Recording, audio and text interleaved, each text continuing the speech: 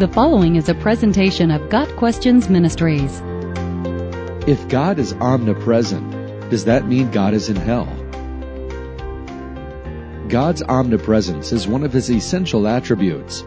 His justice is also essential, and therefore it is necessary for Him to punish sinners who do not trust in Jesus for salvation.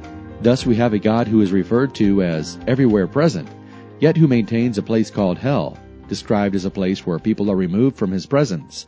See Matthew 25, verse 41. Three passages are particularly important to this discussion. First is Psalm 139, verses 7 through 12, in which David says, "Where shall I flee from your presence? If I ascend to heaven, you are there. If I make my bed in Sheol, you are there." Sheol is simply a transliteration of a Hebrew noun that means the grave, or the place of the dead. Sheol is a broad term, and is not synonymous with hell, the word commonly used to refer to the eternal place of punishment. 2 Thessalonians 1, verses 7 through 9, says that those who do not know God will suffer the punishment of eternal destruction away from the presence of the Lord, and from the glory of His might. Yet Revelation 14, verse 10 says that any who worship the Antichrist will be tormented with fire and sulfur in the presence of the holy angels and in the presence of the Lamb. These two verses are by far the most confusing on this topic because of their apparent contradiction. Even so, there is a rather simple explanation found in the original Greek. In Revelation 14, verse 10, presence is a literal translation of the Greek enopion, which means in the presence of, before.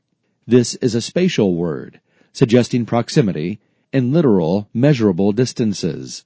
In contrast, the word translated presence in 2 Thessalonians is prosopion, which most commonly refers to a person's face or outward appearance. Paul appears to have taken this verbiage directly from Isaiah 2, verse 10, as found in the Septuagint. There are other references to God and His people being separated, even on earth. Jesus' cry of agony on the cross is one example. Theologian Dr. Louis Berkhoff teaches that Paul refers to a total absence of the favor of God. This description of hell would present a more exact opposite to heaven. Heaven provides blessing and wholeness, not through being closer spatially to God, but by being in complete fellowship with Him. Hell is associated with a complete lack of blessing due to the severing of any fellowship with God. Ultimately, it appears that God is indeed present in hell, or hell is in His presence, depending on how one looks at it. God is and will forever be omnipresent. He will forever know what is happening in hell. However, this fact does not mean that the souls imprisoned there will have a relationship with God or any communication with Him. Got Questions Ministry seeks to glorify the Lord Jesus Christ by providing biblical answers to today's questions. Online at gotquestions.org.